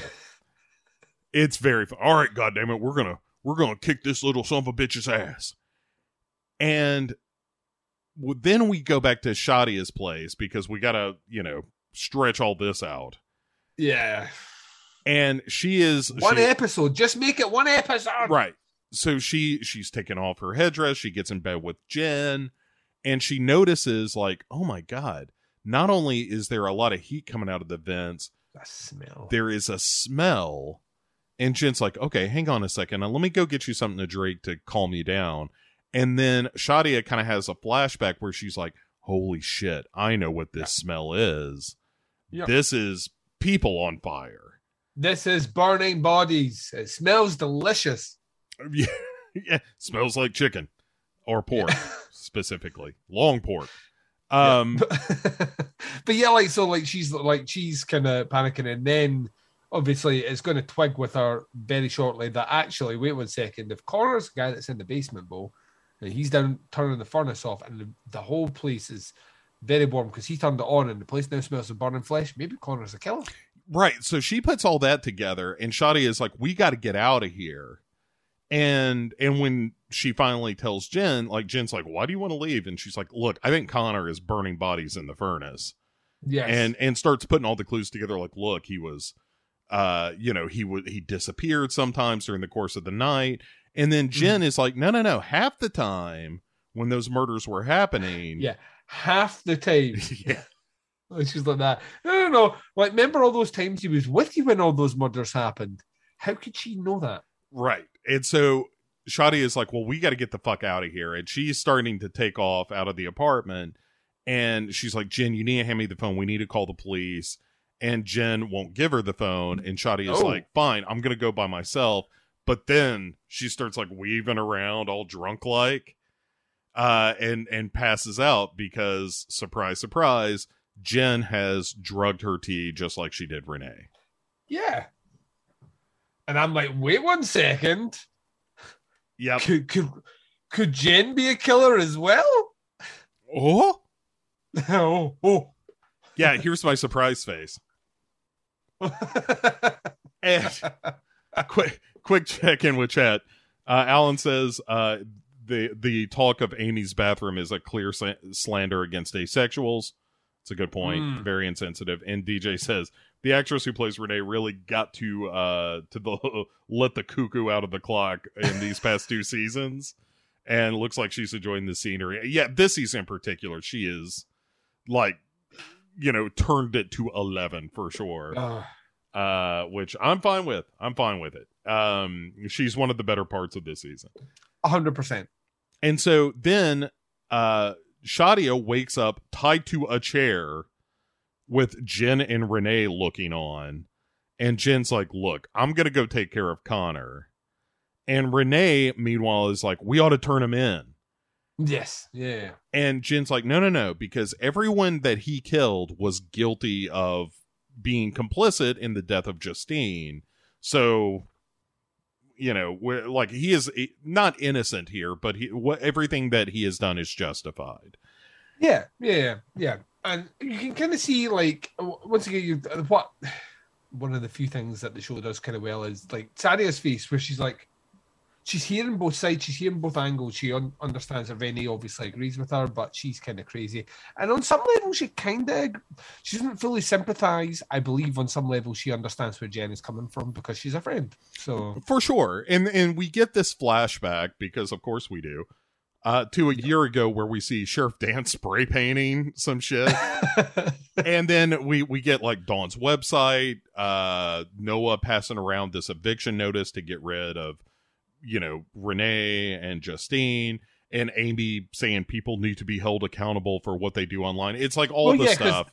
Yeah, because this is Sandy's interaction with everyone in the building, like charting all those. And that last one is where she basically asks Amy if Amy can find a way to take the video offline of Jen's mum burning herself. Mm-hmm. And she's like, once something's on the net, it's up there forever. Which is a reminder to everyone out there, when you post something online, it never goes away. Yeah, so. Be careful. Yeah, like the rule of thumb I always use on the internet is don't say anything on the internet that you would not say to someone in person. Oh, 100%. 100%. It's not even that. Yeah, that, and don't post pictures of your penis. Or store them online. Unless you would show your penis to the person. To anyone that I want you to. Yeah. If someone said, get your dick out, and you would get your dick out, then it's fine to have it in the cloud. So. Yeah. Like we've all sent a dick pic now and again, but usually to friends and family, Yeah, just at Christmas time. Have you ever sent a picture of your penis to anybody? Of course. Okay. Yes. Without getting into too much detail, when my best friend turned 30, he got a picture of my dick with a bow above it. That's very funny. I've only done it with like girlfriends who are like, "Hey, send me a picture of your dick," and like that's it. I've only done it on request. It had been an ongoing joke for about the best part of 5 years about what do you get your best friend when he turns 30. Mm-hmm. And I was like a picture of my penis with a ribbon above it. Mm-hmm. And I'd said it so many times that when he turned 30, I said it to him, and he found it very, very funny, but also I don't know if it brought us closer. Yeah. It depends on if he's jealous or not, I guess. I didn't ask. Never asked. Yeah, like if you follow up, like, hey, by the way, what'd you think of that? Yeah, what thoughts, observations? Did the color of the ribbon bring out the veins on the dick? I don't know. Questions or concerns? Yeah. So I just see if you zoom in on the top right hand corner, there's a little rash there. Is that normal? Right. Do you have that? Seeking medical advice? Also, I know it's irregularly shaped. Yeah. It's not asking you a question. Yeah. Does yours talk to you as well? I mean, that's the weirdest bit. But it starts asking for things. I call mine Belial. Anyway. Mings calls me Seymour for some reason. Feed me, Seymour. Nice. Yeah. Anyway. All right. So Shadia is like, oh my God, Jen, you're one of the killers too. And I was your alibi. How fucked up is it that you like both used me so that I would say, no, they were with me all night. And Jen is like, here, I got a great idea. Let's just throw all this shit in the furnace. We run away together. With our if we toss some clothes and some shit of ours in the furnace. This is literally Tim Curry's plan at the end of Clue. Like they'll think stack all the bodies neatly in the library. We'll close the doors and we'll walk away and pretend that none of this ever happened. Yeah, I mean, you're right. It's just like, hey, they'll find all this shit in the furnace and they'll think we were victims too. Yeah, and she also reveals like, oh, I'm the one who planned all this shit because Connor, God bless him, not the smartest guy in the room. He wanted to jump off the building in the previous scene, so yeah, I'd already told him that was a bad idea a year before, and he doesn't learn. So Renee is like, we need to call the police. This is all too much. And Jen is like, hey, enough of that shit. In fact, let me just wait right there, Renee. And then she goes for an eye. I'll be right back. You're gonna love this. It's a scream, baby. It's a scream. Ah! And then just stabs her a bunch in the well, gut. We now know that she's the dick stabber because it's the same fucking like multiple shibs. She'd do great in prison, Bo. Oh yeah. She like, I don't know that she knows how to make a shiv, but once she got one, it would be like that episode of Breaking Bad. Yeah, where like a bunch of people get shivved in prison all at once. We could call her the Queen of Shiva. Nice. Thank you. Like, as soon as I said she'd do great in prison, came up in my head and I was like, "That's very, very, very witty." So yeah, Merry Christmas, everyone. There you are. That's your present for Duncan and Book of Correct. And honestly, this episode, the audio version of this episode, will be landing on Christmas Day. So, Merry Christmas! Yeah. So anyway, she says, "Look, Connor's gonna be real pissed that he missed me stabbing Renee. He's really been wanting to do this for a while." Yeah. And so for no good reason, Jen just goes to put on the druid costume just so this she can is the pull most baffling scene ever because she goes away, puts it on, comes in front of Sadia to take the thing off and show that she was the druid all along. I guess. Yeah, we got that. And we got that though. Right. And then she's just like, hey, I'm going to go get Connor so we can sit down and all talk about this because neither of us want to kill you. No, because you're the only one that didn't do anything bad. So right. Like we want to, we're protecting you. So yeah. So back in the furnace room, we're like we are hurtling headlong towards the end of this. This is amazing. So this scene is fucking amazing. Sheriff Dan and Angel decide, hey, we're gonna join forces. So when what they do is Angel jumps Connor. Sheriff Dan gets this shovel and like whacks Connor in the head. And then Angel shoves Connor face first into the furnace and holds him there. And Sheriff Dan is like, God damn it, you're going to get yourself all burned up, man. Yeah, he holds the top half of his torso and the rest of his body in the furnace. But instead of like, then once you've got him in there, clearly he's now dying. I take my hands out and push him at the back. No, I'm going to put my hands in there with the flames and just go, Right. And finally, Sheriff Dan is like, God damn it, get out of there, and pulls him out of the Get furnace. Get out! It does like Christopher Lloyd from Star Trek 3. Yeah. Get out! And no, Star Trek 2. No. That's Star Trek 3 is Christopher Lloyd. Yeah. Because it's the Search for Spock. Yeah, right. Yeah. Get out! Get out! Join us soon on our Star Trek chat. We will do it eventually. Probably. I mean, yeah, it's inevitable at this rate. But anyway, so sure enough, it reminded me. This is such a stupid death. It's such a stupid death. Right. Angel dies just from the shock of having his arms burned. Well, he pulls them out and they look like a couple of really well done ribs, and my mouth watered in a way that I didn't think was possible. I was like, oh. Dude, it reminded me, did you ever see that Mr. Show sketch where the band Titanica goes to visit No. David Cross in the hospital. No. All right, first of all, you should. But the whole gag is that it's David Cross's head and they've got the sheets pulled up. Mm-mm. And they're like, oh, hey, little dude, we know you're a big fan of Titanica. We heard that you were in a horrible fire. And he's like, hey, yeah, I was. Oh, my God, you're the best band in the world. Can you give me a high five? And they're like, sure. And they pull back the sheet, and it's just beef jerky. You know, it's like two scrawny little arms and legs, and they've got them like puppeted in such a way that they're just flapping around real fast. You absolutely, like, listeners, if you've never, just look up Mr. Show Titanica and you will get this sketch. It is tremendously funny.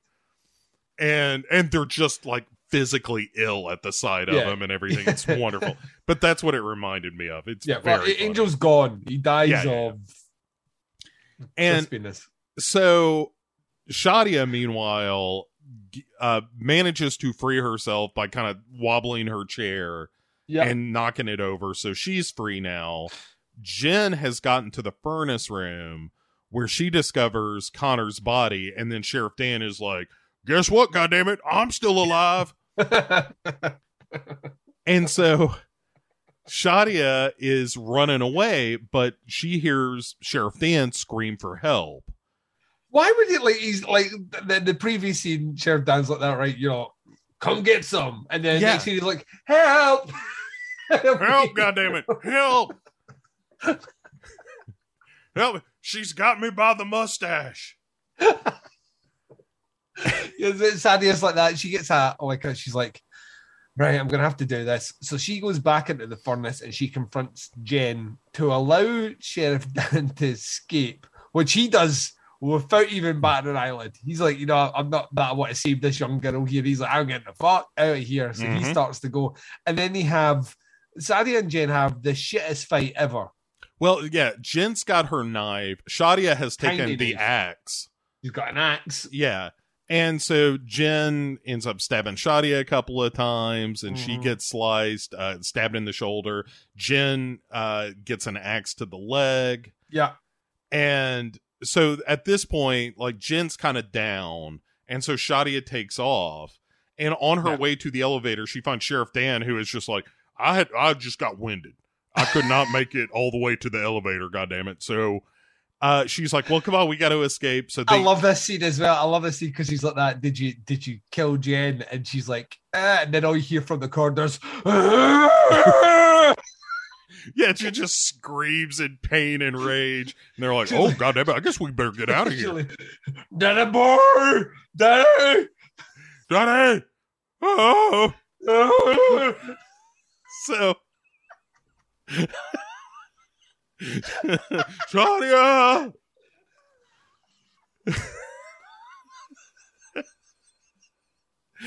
So she is chasing them down the hallway. They get to the elevator. Yeah. Like, Shadia kind of collapses. Sheriff Dan actually helps her, get to the elevator. Yeah, they keep turning about to the end of the episode about who's going to take lead and who's going to collapse. Yeah. But they manage to get upstairs and they get out, and as they're kind of moving along, like you're trying to get themselves together, and then the elevator starts to go again, and like, oh shit. Right. Yeah. And then another link back to Star Trek. Why does Jen have a bat lift?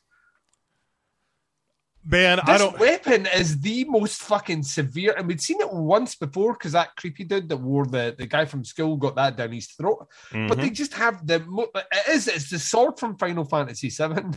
Yeah, it's a fucking huge blade that doesn't make sense. It's practical for no purpose other than cosplay or a slasher movie. Right. So Shadia takes a fire extinguisher. and whacks her in the skull, Jen in the skull with this thing. At which point Cloud's sword jams in her neck. Yeah. And the most lackluster ending to a season ever. Well, because Jen is a killer. Well, Jen is the whole time she's like, I loved you, and Shadia's like, I loved you too. And Jen's like, we were best friends, and Shadia was like, yeah, we were until you tried to fucking kill me. And then she's like, you never did anything mean. And then she's like, well, yikes. Oh, it's getting warm in here and we're not even in the furnace room anymore. And so flashback to a year ago where Shadia has read the very first post that Justine made, or the one she made about how when Kit died that, you know, he was a drug addict and was asking for it and all that shit. And a slut, yeah. And a slut. And Justine types, why would you flame the dead? That's so cruel. Yes. And that's it. That's all she says. That's all she said. And as soon as she hit send, the internet agrees with her. Right. The floodgates open up and they're like, oh, this... No one was like, people were, it's that way where you see something, you're like, do I comment on that? Do I not comment on that? And everyone's doing the same thing. And you wait for the first person to comment. It used to be on YouTube where someone would write first as their comment. You were like, yeah, we can comment it now because someone wrote first. Yeah, it's the same idea. Like, but it's so fucking nothing. But Jen she's not only mortally wounded to the neck, but she's mortally wounded in her trust bowl. Well, I think this is what kills her. Yeah, she died of a broken heart and a broken jugular. Yeah, she's like, yeah, and that's her. She dies, but I'm like, is that compared to what everyone else did? Is that the worst thing? And it wasn't. Well, she kicked off. Well, she started it. Yeah, but it wasn't like, oh, you fucking bitch, you deserve to die. Yeah. It wasn't like that. It was just like, why would you say that about somebody? You know, it's not. I'm with her on this. It's like, yeah, it's not the worst thing you could say. Like, it's not like she was like trying to shame Justine or anything. It was just like, this is kind of uncalled for in this situation, and the comments that follow are way more severe. Well, the first one that comes after is like, burn, bitch, burn. Yeah. And I'm like, I mean, right. So the internet, because remember, the internet's bad in this TV show. I understand that. It just isn't that bad. You know, like her said, if it had been a moment of weakness, like we needed to see Shadia say something really shitty, as opposed to like, you know, that was really mean. Yeah. Why would you do that to somebody? You know, but that would at least make her more complicated and interesting. I'm going to give it a big this. I'm going to give it a big W for whatever. Yeah. Because that's a total whatever moment. I'm like, this adds nothing to what's happened. Right. But so Shadia says, oh, this was all my fault. And Sheriff Dan is like, what? I've said way worse shit today on the internet. Yeah. Even when 100%. I was down in the furnace pit, I was calling this Jewish fella all kinds of shit. Yeah. So, but now I'm better. I'm better now. Don't we? Yeah, I'm cured. We're gonna get to this because the two of them walk out of this apartment building to like triumphant music as two people that are just coming out of the solstice party walk down, and we get this really long, awkward like interaction where there's like that. Hey, great costume, man! And then the two of them just stare at him for what feels like 5 minutes, while the guy's like, and they're just like. Yeah, and then he walks off, and then that's kind of it. There's this kind of crane/drone shot of them all bloody and leaning on each other, and that's kind of it. Somebody pointed out in chat, DJ pointed out in chat, that the Final Fantasy victory theme should have been playing. That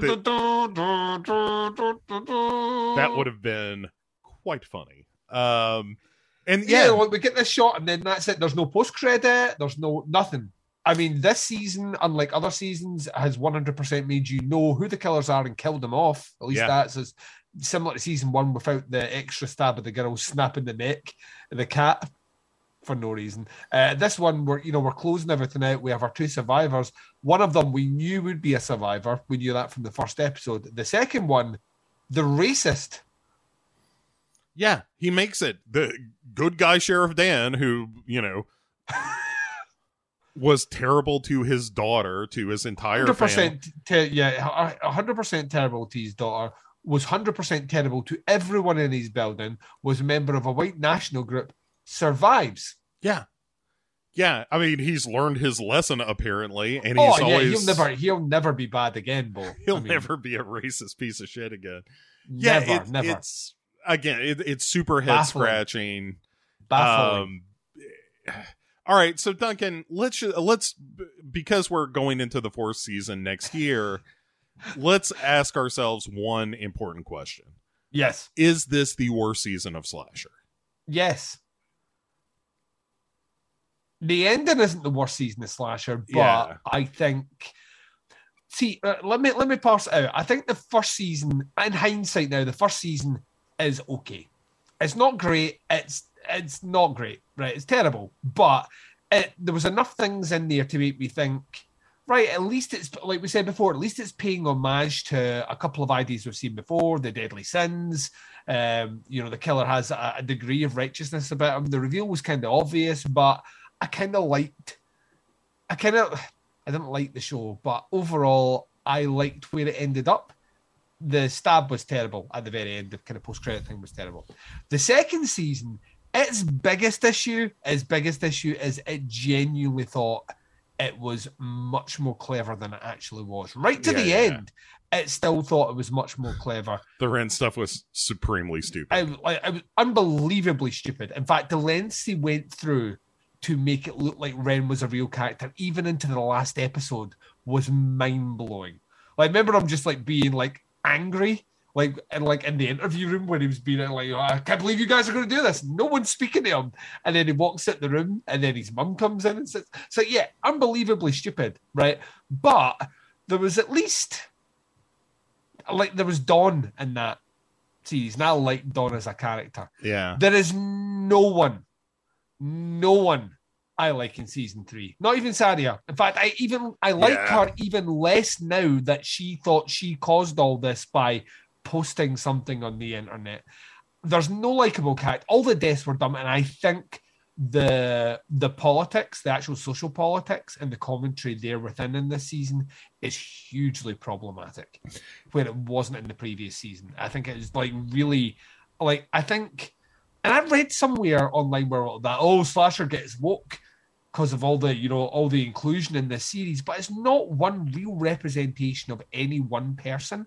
And I think that's the argument that is not woke.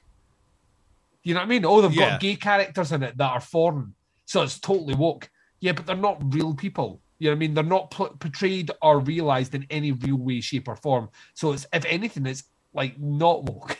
It's it's all that stuff. The ending to this one, which I know everyone had been hitting us up with, wait till you get to the worst ending ever, is actually not the worst ending. The worst ending is season 2. Yeah, I would agree with that. Ren shows up at the very end with his mum, like, standing at the doorway in a mannequin shop going, you've come back to me after all, son, that I just, got rid of. It's just fucking stupid. But overall, this season is absolute fucking trash. It's a hot garbage fire of a TV show from front to end. It's just, its ending wasn't as bad as the previous season. So yeah, I would agree with all that. I think Angel comes the closest to being a real character. Yeah. But it's all just the closest to be about a real character who gave his ex-partner the wrong drugs to see what would happen, sent his new partner's fucking wife like videos of them fucking just through spite. He's a horrible person, but his monologue about I always try and like look out for the best in people and all that stuff is the closest this show has to a message of kind of inclusion, but it's handled in the most it's handled in a slasher way, which means it's handled in the most clumsy, blunt way possible without necessarily understanding what the message means. Alan has maybe the best idea, which is that it should have turned out that Shadia's parents were the killers. That's it would have made sense in any other slasher context from the 80s. If a character leaves at the start of the movie, they're the killer. So yeah, yes, I don't disagree with anything you said. I think that this is probably the worst season. What was it? Was it episode 2 or 3? The one where we were just like, this is just vile. I think like by the time we got to the death of a gamer chick. Yeah. Yeah, I mean, that to me is one of the worst episodes ever because they just destroy a character who it gives us backstory to make her the most innocent character in the whole thing. That whole bit about her being in a car accident and everything. Yeah, that was it was exploitative in a way that was shitty even for slasher standards. Yeah, I think 100%. that episode alone makes it the worst season. It's the worst. That one, like, is the worst episode of slasher ever. Yeah, so yeah. we've got one more to go. But at least we've got David Cronenberg. Yeah, on paper it has everything. Like, its premise is stuff that I love, which is like all my family have to stay one night in a building to inherit my fortune. I love goofy shit like that. Yeah, and it's got David Cronenberg in it, so I love. We shall see. But, we will be back in the new year for that. In the meantime, Duncan. Yes. Where can people find more out of you this holiday season? Because a lot of people have this whole week off coming up. So they can just dive deep into the big old pool that is Duncan. So that pom-pom is quite something. Yeah, you can check out my stuff on teaputscast.com or wherever you listen to podcasts. Just type in Podcast Under the Stairs. Tons of stuff. I think I've been doing consecutive days of releasing now for about 2 weeks. So loads of stuff are there. If you listen to one thing this December, though, to get you through all your prep of wrapping presents and making dinner, and you need something to get you right through it, myself, Bo Ransdell, and Doug Tilley did a 7-hour odyssey through the back catalogue of one Mr. William Friedkin that I would highly recommend. It was an incredible podcast. 7 hours, but I'll tell you, didn't feel 7 hours recording it. The edit and the re-listen, because I have re-listened to it, goes by super fast. So yeah, check that out. Teapots Collective for all the other stuff, but teapotscast.com is where you can find everything I do. Excellent. And for my end of things, you can check out legionpodcasts.com, where you can find everything I do as well as that of many other podcasters. And the main show that I do these days, aside from this and Pick Six Movies, is a show called The Dark Parade, which drops about 3 episodes a week. There is a main episode on Wednesdays and then bonus stuff on Mondays and on Fridays. So enjoy. We're wrapping up.